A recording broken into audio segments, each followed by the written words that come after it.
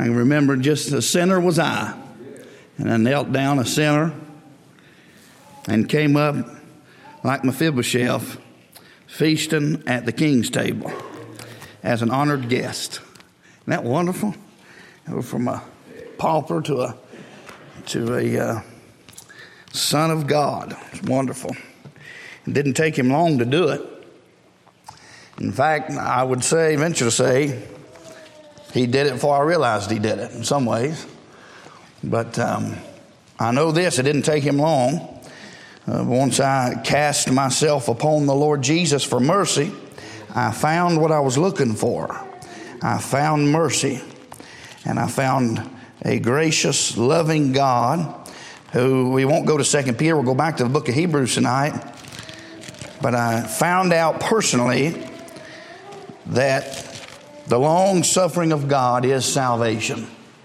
To put up with a man for 25 years in sins, for God to, in the mercy, just His long suffering graciousness, to put up with me that long and still be merciful to me and forgive me of my sins. Thank the Lord for that.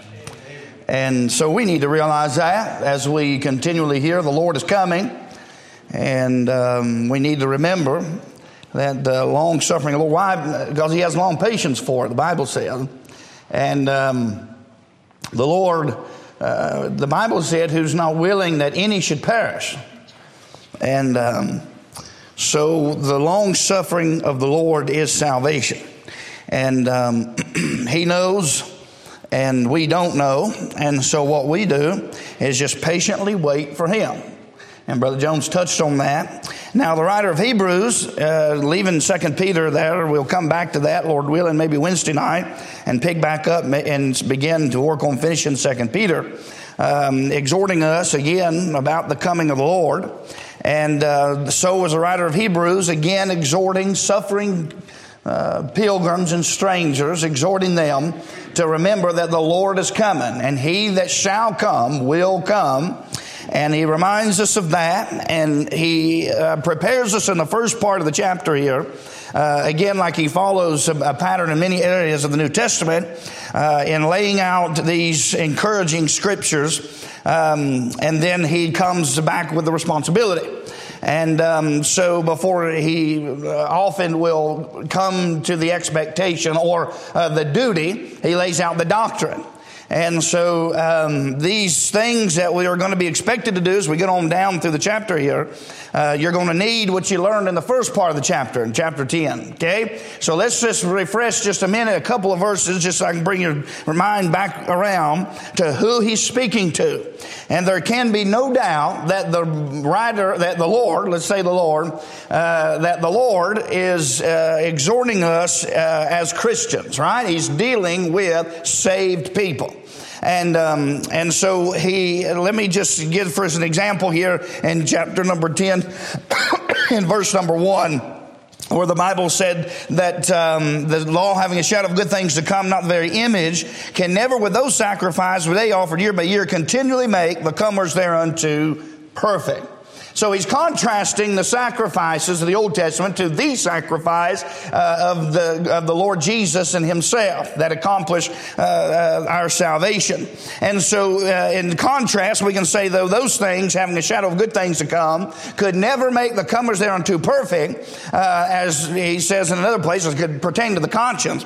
That is contrasted with what Jesus did, who is able to make the comers thereunto perfect, right? So he's contrasting the two offerings. And Jesus, in the offering of Himself, and it goes on to say, He has perfected forever them that are sanctified. And that's who He's talking to. Saved people that have been sanctified and set apart positionally now. Now, it's a progressive thing as we progressively are sanctified, but I'm speaking positionally here. We are sanctified. We are set apart. We are not like the rest of the world, that we should perish with the world, right? We are a twice born, blood bought group of people that belong to Jesus, and we are sanctified, justified in heaven. And so he said, this is a contrast. So he's dealing with that. So that question, the comers thereunto perfect. Now, that is going to be difficult when you get on down. If you start just isolating scriptures out, if you forget these verses, you have a tendency to really make a mistake here. So I'm trying to point these out for a purpose. So he said, the comers thereunto perfect. So if you're saved, positionally speaking, in the eyes of God, if when God sees you, he sees the blood of Jesus, then you stand perfect in Christ Jesus, and you're standing as you sit here tonight.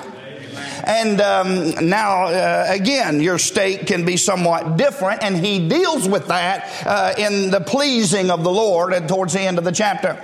But we're talking about the position here of the person. And you positionally are perfect, and you stand perfect in Christ Jesus. What you are waiting is for the adoption to win the redemption of your body.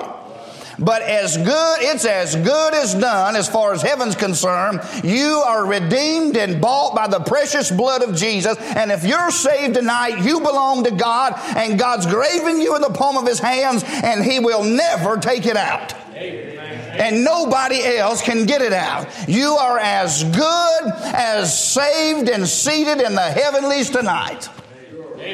So you ought to thank God for that. And if your attitude is, well, I got it made, I can go do whatever I want to, then you probably need to get saved, because I don't know anybody born of God that really believes like that. Amen. Nobody that I've ever met. They may exist out there somewhere. I don't know. I'm saying I've never met a person who thinks like that and is really saved. You know, most of us aren't thinking like that. We're thinking, oh God, be merciful unto me, a sinner. That's what we're thinking. Right? We're not thinking, oh, what liberty that I have now to live any way that I want to. That's not at all what we're thinking. We're thinking, oh, what liberty I have now to love and to serve and to please God. Amen. God, just help me to do that. That's what we're thinking. And so we often fail at that, and that's one thing, but the desire of our heart is to please the Lord. And so anyhow, now, so he says in the very first verse, the comers thereunto perfect. Look at verse number 2. He said, the worshipers once purged. So if you look at verse number 2, for when then they have ceased to be offered, because that the worshipers once purged should have no more conscience of sins. That's in contrast to what Jesus did on Calvary. When you came to him, you were once purged. That's a special word. Just like remission. Remission's a special word. He could use pardon there, but he doesn't mean just pardon when he says remission. Remission goes far beyond a pardon. Trump issued a few pardons here. What does that mean? Trump issued some pardons. Well, he basically said people, he didn't remove the conviction. It doesn't expunge the record. See, a pardon pardons you from the punishment that's due the crime. It relieved them of their guiltiness, but it's still on their record. But they're treated as though they never did it. Right? God's forgiveness goes a step beyond that. Not only are you saved from the punishment of the crime, but he's actually chosen to forget you ever committed the crime. Hallelujah. Amen, JC. I had a lot he had to forget. That's why Jesus talking about that woman said she loved much because she was forgiven much. When you see yourself as undone as you really are, there'll be a lot of love come out because you've been forgiven a whole lot. Amen. So the worshipers once purged. These comers thereunto are perfect. This is in contrast, not under the law, but under the Lord Jesus and his sacrifice. Look in verse number 10. The Bible said, sanctified through the offering of the body of Jesus once for all. Look at verse number 10.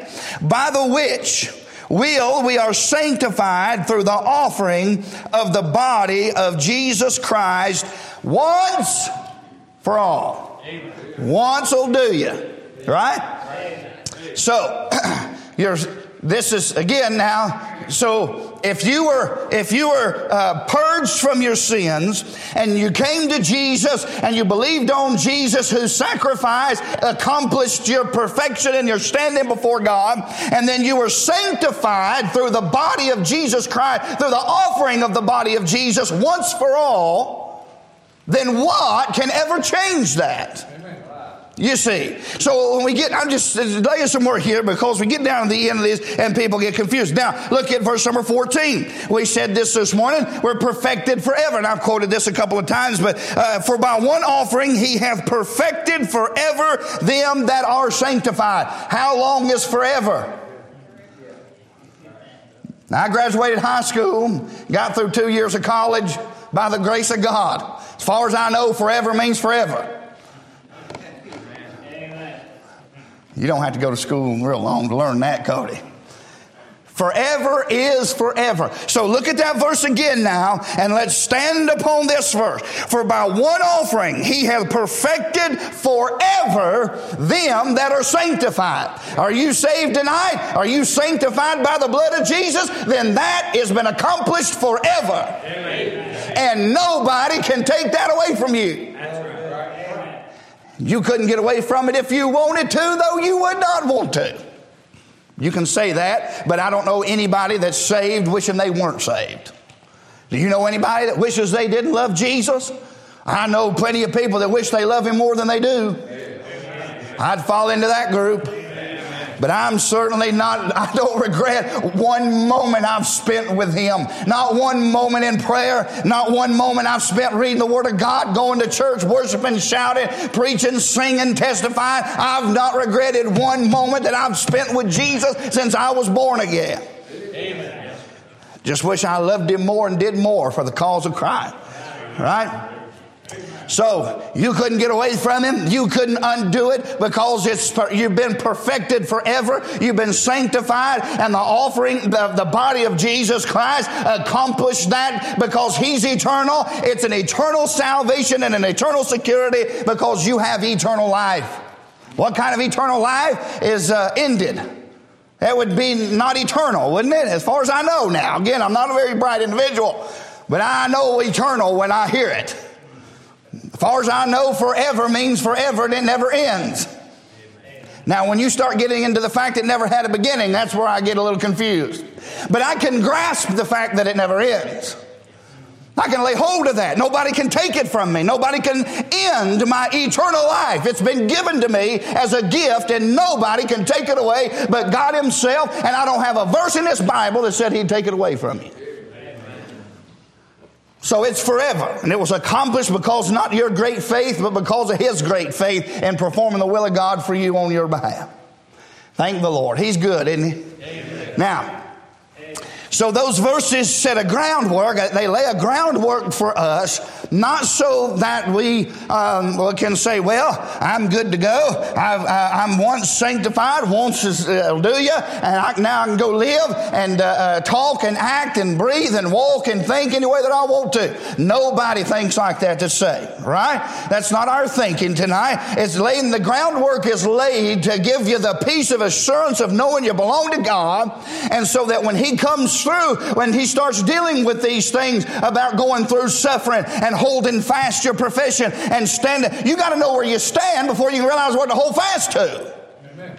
So you stand perfect and complete in Jesus. Thank God for that. Now, let's move on to where we need to get to tonight. We stopped somewhere. Let's start our reading in about verse number 18, and then we'll just continue on down through here. Now, where remission of these is, there is no more offering for sin.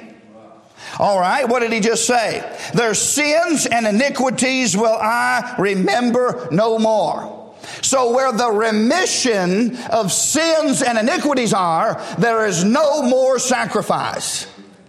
Where God has offered himself without spot to himself through the eternal Spirit, which is himself. It was offered, it was done, and it was delivered by God, for God, through God. Amen. Now see, there again, I get a little confused, but it sounds good to preach. It's true. Though I couldn't probably explain much of it, I believe it to be so. I believe God the Holy Ghost is God. I believe God the Son is God. And I believe God the Father is God. Amen. And these three are one. Now, So he just said, the sins and iniquities I will remember against them no more. And so then he comes back in verse number 18 and says, now, where remission of these is, there is no more offering for sin. There's nothing else that needs to be accomplished. There's nothing else that needs to be offered. If you sin today and you committed a sin today, there's no offering that remains to be made to cover that sin. What Jesus did 2,000 years ago was good enough to cover all the sins of mankind for all of human history and for all of human future. It's His blood is effectual to the cleansing of the sins of any man, woman, boy, or girl that will believe on Him and will cast themselves upon Him. That's why He says you have an advocate with the Father, Jesus Christ the righteous. Right? So continual cleansing power of the blood. And then, so he says here, there remaineth no more offering for sin, because the offering that Jesus made once was good enough for all of eternity and for all sin. And verse number 18 then, and now I went and touched on that already, but this is my blood of the New Testament, which is shed for many for the remission of sins. This is an abatement. This is a removing of sins, a removing not just of the punishment and a restoral of anything lost, but an actual forgotten, a forgiveness that has totally actually removed the guiltiness of a man. It is though that you have sinned and God fixed it up so as that you didn't. That's the way Brother Blue put it. And because some people say justify, just as if I'd never sinned. No, God, you sinned and God just fixed it up and chose not to remember it against you anymore. And that's a more accurate way to depict it. And so there remaineth no more offering. And so if we ought to be the most thankful people walking God's earth today. And if the Bible said, let everything that hath breath praise the Lord, how much more shall you and me, who have had all of our sins forgiven by the blood of Jesus, should we not praise the Lord? And so he said, having therefore, brethren, in verse number 18, he establishes how the remission of sins is the removal of not just the punishment, but of the sins in itself. That's what John the Baptist said when he said, behold the Lamb of God, which take away the sin of the world. It's gone. What you were by nature, Christ crucified that on Calvary. Not just the sins which were many, but the root of the problem, what you were by nature, destroyed. I'm going to get that Joe Bryant move down. I'll get my breath back. That ought to stir you up today. So, well, there's not a lot to be excited about. Having your sins forgiven is a good place to start. Where there's coronavirus. Yeah, I know. Financially, people now, oh, I know. But hey, you and me have our sins forgiven. We got a lot to be thankful for.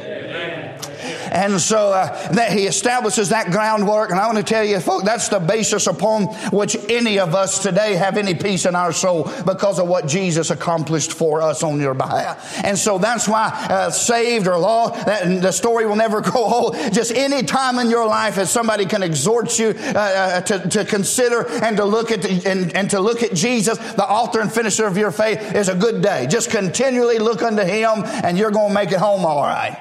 And so he lays that groundwork. Now look at what he does in verse number 19.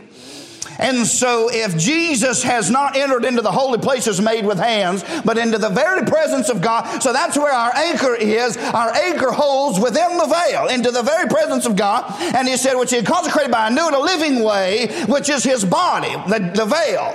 So it typifies when the veil that was rent in twain, His body was ripped. His body was ripped like that veil. It was broken, and what separated you from being able to enter into the presence of God, Jesus and Himself was broken so that you might be able to enter. Because in the Old Testament, the way into the holiest of all was not yet made clear. There was no way to know. Only the high priest once a year, and he couldn't go but with blood.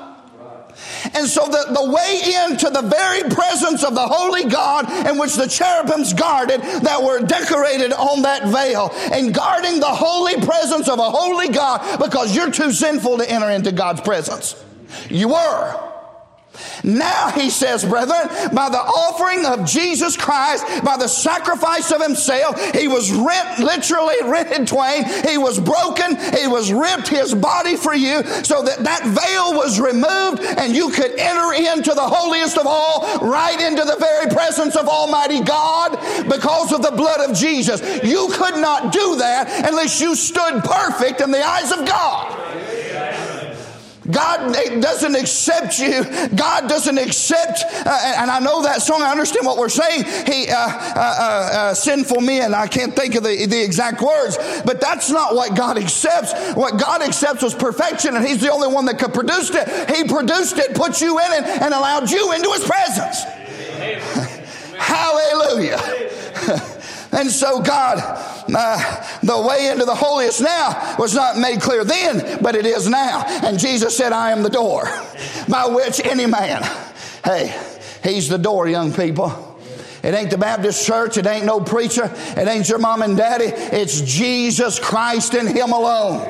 And you can enter into the very presence of the holy creator God of this Bible by the blood of Jesus. Now, okay, so he says in verse number 18, you've got the remissions of sins. Those sins have been purged, they've been cleansed, and you've been perfected forever and sanctified by the blood of Jesus. Positionally, you stand and you're able to come before the presence of God now. Hallelujah. There's Jews for thousands of years that'd like to have known what you know sitting here today. You know, we take it for granted often. And you see people score a touchdown and kneel, and that's the biggest bunch. If anything on earth makes me want to puke, it's some heretic that's crossing himself and kneeling like God cares if he scores a touchdown or not. Newsflash, God doesn't care about touchdowns. I like to watch them, but God doesn't care about them. I actually like to see somebody hit somebody more than I like to see them score, but that's just called a mean. Now, we got to move on. That wasn't the point of what I was trying to say. What I'm trying to say is we often take it for granted. You know, at any time, y'all be on your job. About one of the most unholiest places to be on planet Earth is at your work, isn't it? All these ungodly people and cussing and going on. But you know, you can slip off by yourself. You don't have to slip off anywhere. You can just bow your head. Don't even have to bow your head. You can close your eyes. You don't have to close your eyes. You have to fold your hands. You don't have to fold your hands. You can enter right into the very presence of God because of what Jesus did for you on Calvary. And we have access by faith. And that's why he says, because of these remissions of sins, because you've been purged, because you've been sanctified, because you've been perfected by the offering of Jesus, by the sacrifice of himself, and having therefore, brethren, boldness to enter in. That's not arrogancy, right? That's just a feeling of it may be how can I put this? Boldness. You know, I try to relate things often. You young people, I don't know if you can relate to this much, but I'll just give you what I'm thinking in my brain. I was always scared to death to talk to my dad because he was meaner than a striped snake. But I did know this, Brother Jones, he loved me. And to the best of his ability, he did want the best for me. He just wasn't saved. He didn't have the ability to do a very good job. But he did love me to the best of his ability. He wanted the best for my life. And I believe that about my dad. And I had a boldness, I guess, when I would go talk to my dad. Look, I'm his son. I mean, he's probably going to kill me for what I've done. That's probably going to happen. But I'm his boy. He loves me. I know that. This goes far beyond that. I can't really relate it. This is an assurance. Look, if God loved me so much that he would leave the glories of heaven to come to this filthy rat race, and put on a robe of flesh and the likeness of sinful flesh, condemn it in the flesh, and come into this sin-cursed world and be spit on, to be mocked, and to have his earthly mother horrible things said about her, to be ridiculed, to be beaten, to be all so that he could forgive my sins and pave a way for me to enter into the presence of God and have fellowship with God. If he did all of that to give me this remission of sins and this purging, surely he wants to hear from me. There's a boldness in the sense of assurance of, man, I know God wants to hear from me. We have every right, and I say it as Reverend Lee, as many men that have said it before me, but we have every right into the presence of God just as much as Jesus has. Because of him now. And so he exhorts them and said, now look at what all God's done for you. The chapter 9, chapter 10, and God accomplished for you in himself. And so if your sins are forgiven and you're purged and you stand complete in Jesus tonight, I want to encourage you to have boldness to enter into the presence of God. You can enter right into the throne room of heaven and ask God and lay your requests down and let them be made known unto God. And so now he's gonna move from that. Having therefore, brethren, boldness to enter into the holiest by the blood of Jesus, by a new and a living way which he hath consecrated for us through the veil, that is to say, his flesh. And having a high priest over the house of God. That's his current position. And, well, let's not go into that. But I like to talk a lot about it. After that order of Melchizedek, he spends a lot of time dealing with that. And the Bible said, consider how great this man. But that's not the message. Have a high priest over the house of God. And so then here's what he says now in verse number 22. He's going to give us verse number 22, 23, 24, a couple of verses here. He's going to say a couple of things, and here it lays out the expectation. So he's laid the groundwork, and he's told you who you are in Jesus, and you ought to have confidence, boldness to enter in as a son of God. Now, if you have no assurance of your salvation, you have no boldness to enter in. You have no assurance, no courage to enter in there knowing that you belong to God. That's why I say it's extremely important that you know where you stand with God. You've got to have that nailed down. Because if you're saved, you ought to have boldness to enter in and say, God, I'm your child. You're my father. Here's what's on my heart. And you got to have that now. And I believe God wants every one of his children to be at peace. He wants them to have that peace. God wants you to have it. His timing may be different. There may be a purpose in why he's allowing you to go through what he is. And maybe you struggle with it some. And maybe God's trying to accomplish something in your life. I don't know God's eternal purposes, but I do know he wants you to know whom you have believed. I know that. He wants that for your life. Just keep looking to Jesus.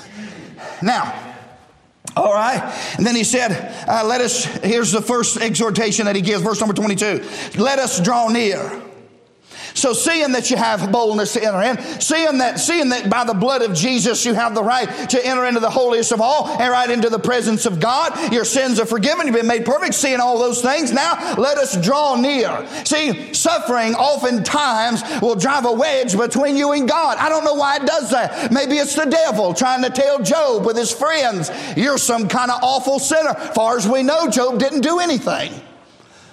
The devil started that whole mess. Am I right? I mean, the devil started it. He's the one that said Job only loves you because of what you do for him. Basically saying, God, you're buying people's love. The devil started all that. So I don't know what all there. I don't even pretend to know of the reasoning behind all of that. God's ways are more higher than mine, and so I don't know why God allows some of these things into our life. But if we're not careful, when we go through these suffering times, we'll get further away from God. And I've watched COVID do that to people. That take a good, healthy fear that I want to be the first one to stand up here and say that you should have. And anybody that says that it's not real is a nut job. Yeah. And I love them, but they've gone off they've derailed. I've never had a flu that took my smell and taste away from me. I've never had nothing like I just went through. So whatever it is, it's real. Whoever it come from, whether it was the Chinese or whether it was a bat or whether it was I don't know, but I know it was real. And a good, healthy fear you ought to have of it is right. We ought to not be foolish. We ought to try to take care of ourselves. I'm for trying to take care of all your body that you can. I believe we ought to try to keep people from giving it to people. I believe all those things. But I am not going to let this destroy my faith in the character of God. Amen. And I'm not going to live crawled up in some little ball inside of my house, worried to death and dying on God and drying up and forsaking His church and forsaking the Bible study and the reading and the worship of God and the collective gathering of the saints because I'm scared to death. Because I'm going to be honest with you, I spent about 3 days scared to death. And so we can't allow tragedy and things like this to creep in and rob us of our faith in God's character and our assurance of God's faithfulness. So he's exhorting them here and says, having a high priest, let us draw near with a true heart and full assurance of faith. That's what we ought to be doing. Hey, now, you all know what I think here, and I'm not backing up on any of it. These people that's got health problems, and as bad as things are, this is the second week, I believe it's been, Brother Reed, they voted Knoxville the worst city in the country for the COVID virus. So, hey, these people that's got some health problems, they don't need to be out and about much. But if you think about it, almost everybody that I know that's got it, every one of them that I know in here that's got it, has got it from family, not the church. So we ought to get rid of our family and just come to church. No, I'm just kidding. My mom said, I'm going to bring you something nice. Says, I'm going to bring you some soup and the Sprite. Brother Alan said, I said, Mom, you brought enough down here. Made her feel terrible. But no, she didn't have no idea. So please don't misread what I'm saying. We ought to be extremely careful. We ought to be considerate of people and all of those things. I'm for all of those things. I think God give us a brain, and we ought to be practical and be careful, and this thing's real, and we ought to have respect to it, and all of those wonderful things. Are what I'm dealing with is much deeper. And so if you can't be here, and for perfectly legitimate reasons, I want to exhort you, and if you're online tonight, I want to exhort you. You ought to be doing so much more at home, because if you don't, I'm telling you, I don't care who you are and how strong you think you stand in Jesus. You cannot do well missing too many days of church when you're not doing nothing at home to counteract it. Amen. See, we may have to miss, but I'm telling you, we ought to be holding family devotions. We ought to be studying the Word of God. We ought to be praying. We ought to be having private devotion. And if you don't have that, you're going to dry up and die on God. Yes. And so I'm not playing God in your life. I don't know you need to come or go. My job is to exhort one another as you see the day approaching, not forsake the assembly yourselves together. So I want to exhort you to come. But you got to know your own self and your own situation, right? And I told you from day one, I'm not going to judge any of that. What I am going to say without any hesitation at all, if you're not drawing nigh to God, you're missing the mark somewhere. And it may not be in not being here. It may be in what you're doing at home. Right? Because we have boldness to enter in, not just here. I can enter in there. I can be at home and enter into the very presence of God. And I'm not trying to, like I say, either way. So let's get off of that. So he exhorts them. First thing he says here, he says, draw nigh to God. Let us draw near with our hearts to God. And if I've ever seen a time where Christian churches need to start drawing nigh in their hearts to God, it's now. I'm shocked at what this thing's been able to do to us as a church. It's been devastating to see churches go through, and even on an individual level. Even on an individual level, it's been damaging to us spiritually, and so I feel like what the Lord's telling us to do here, the Lord's telling us to draw nigh to Him. And so why would we not Look at what he did in the first part of the chapter, Brother Nathan. He's purged you of all of your sins. They're gone. They're gone. Not the punishment's not gone, merely the very remembrance of what you did is gone. That's a miracle. I mean, that's a miracle. That's just a gracious God. He didn't have to forget them. He chose to. Now, so let's draw nigh to God with our hearts. Having a heart, draw near with a true heart and full assurance of faith. Having our conscience sprinkled from having our heart sprinkled from an evil conscience and our bodies washed with pure water. Draw near. Second thing he says in verse number 23 is to hold fast. Let us hold fast the profession of our faith without wavering. Why? Because what you said that night when you're crying was sufficient. Oh, Brother Allen, this encouraged me even that much more to see where we really stand in. Where we really stand. Look at what he says again. Let us hold fast the profession of our faith and do it without wavering. Why? For he is faithful that promised.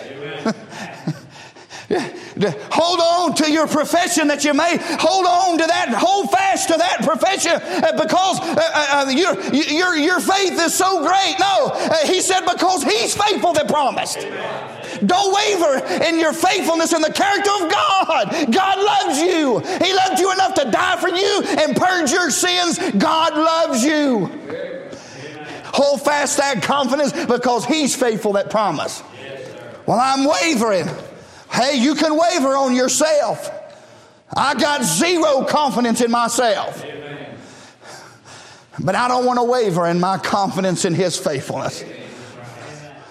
So I rest safe and secure, not in what I repeated that night, not in my repentance and not in my faith. I rest easy in the fact that he's faithful that promised. And you know what he promised me, Tyler? He would never. I don't know any other way to interpret that. I will never leave you and I will never forsake you. Amen. So all that tells me is it doesn't matter what happens in life. God Almighty said he would never leave me and he would never forsake me. So I'm going to hold fast that profession of faith in him, and I'm going to do so by the grace of God without wavering because God is faithful. His character ought to be the reason that we have a faithfulness that will not, a faith that will not waver. Keep looking to him. See? Now, me and what I repeated or didn't repeat or what I said or didn't say, or did I repeat this verse? Did I really cry that night or did I? Hey, listen, he's faithful that promised. Rest in him and what he's done.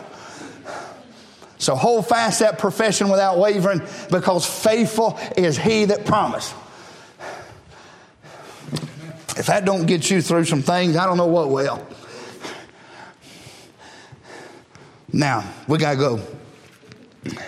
Let us consider, so let us hold fast the profession of our faith without wavering.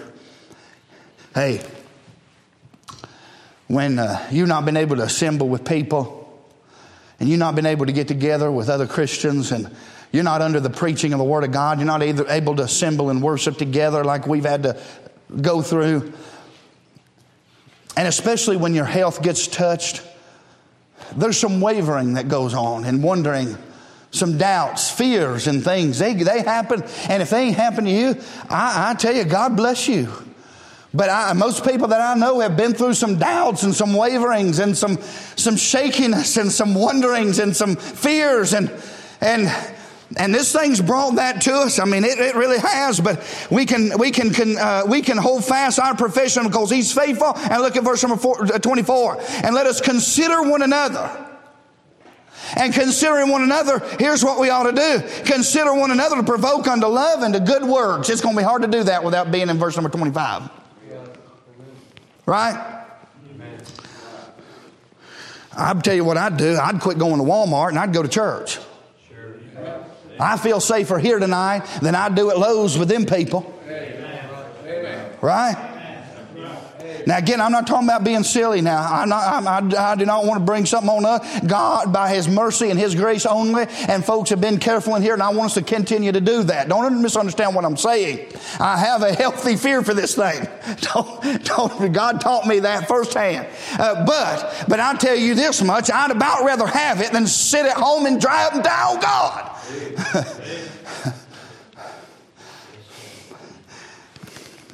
So are you attacking me, preacher? Lord, no, I'm not attacking you. I'm doing what the Bible said and exhorting you. That's what the Bible said, isn't it? That's a sanctified word for an attack.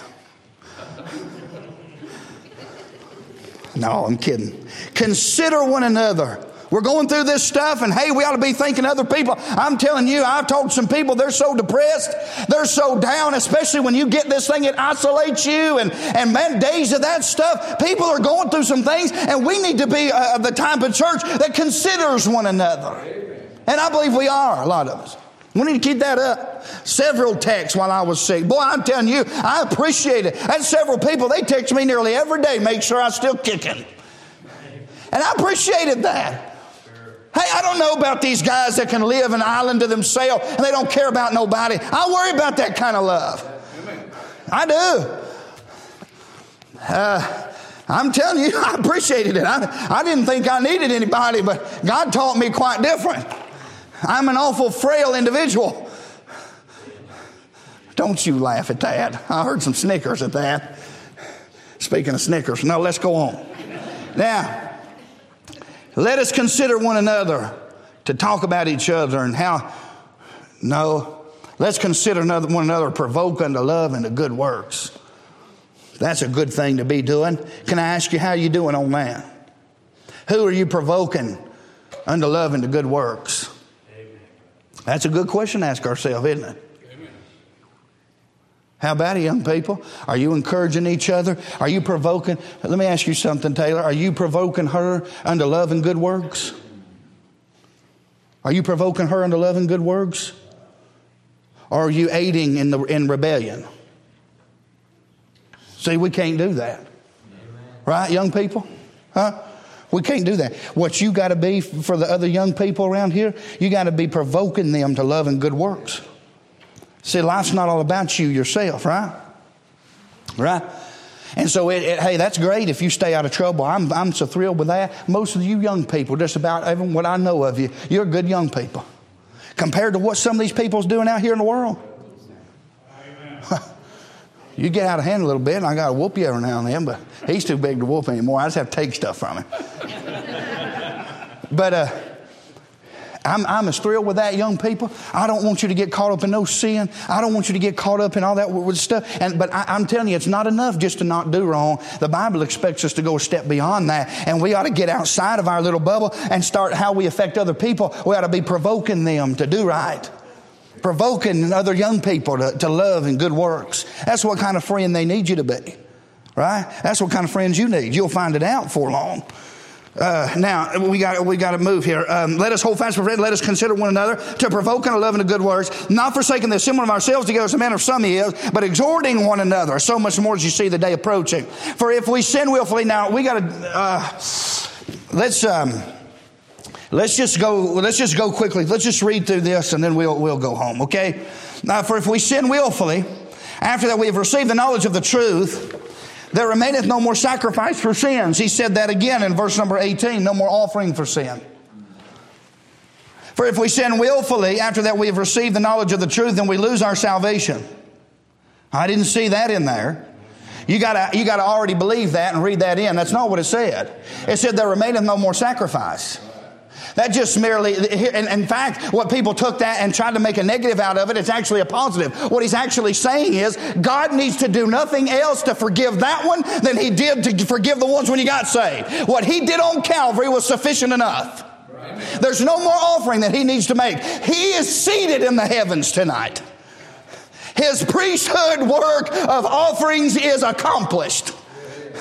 So he's not going to have to re-offer himself to forgive those sins that are willful sins after you get saved. What he did on Calvary was sufficient enough, and that's why we have an advocate with the Father, Jesus Christ the righteous, and you have access by faith to him, and that's why the Bible said and tells us in 1 Corinthians that if we'll judge ourselves, see, we can avoid.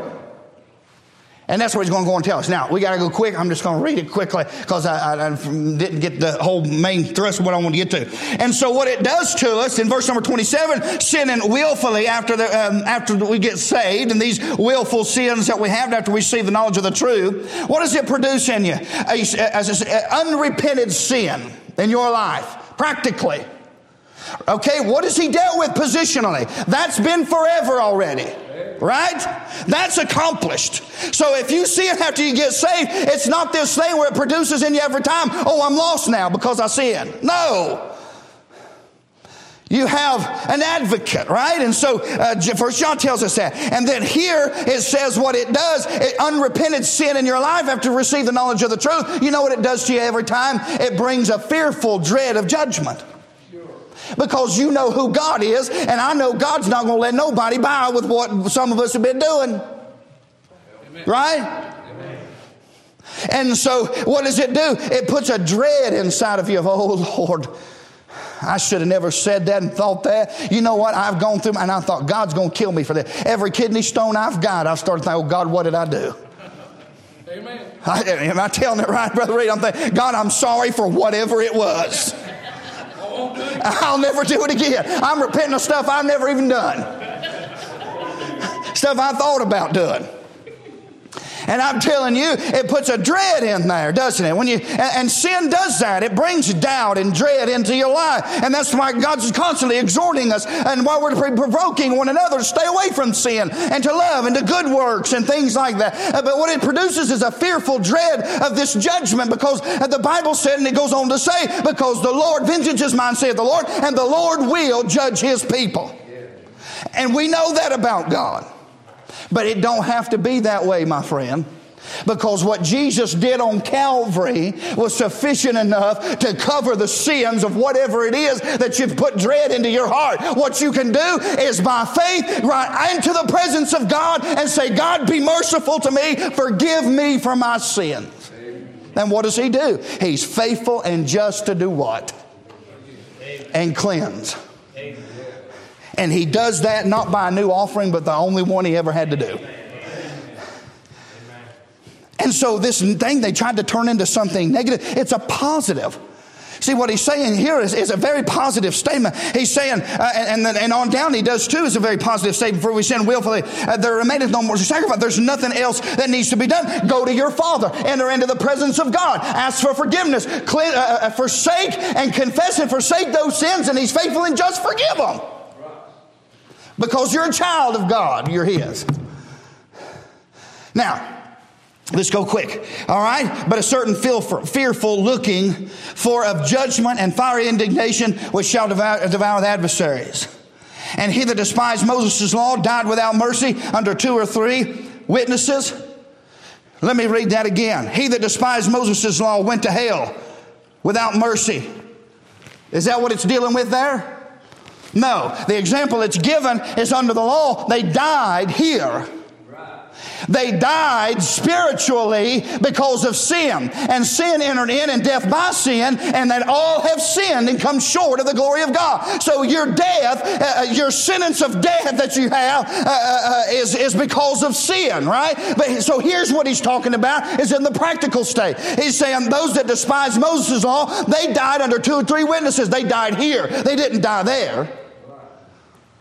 Right? That didn't produce the second death in them.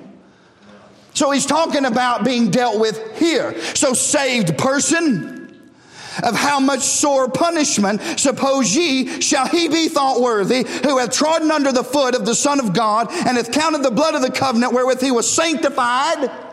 That don't sound like a lost man to me. What lost man was sanctified? By this blood.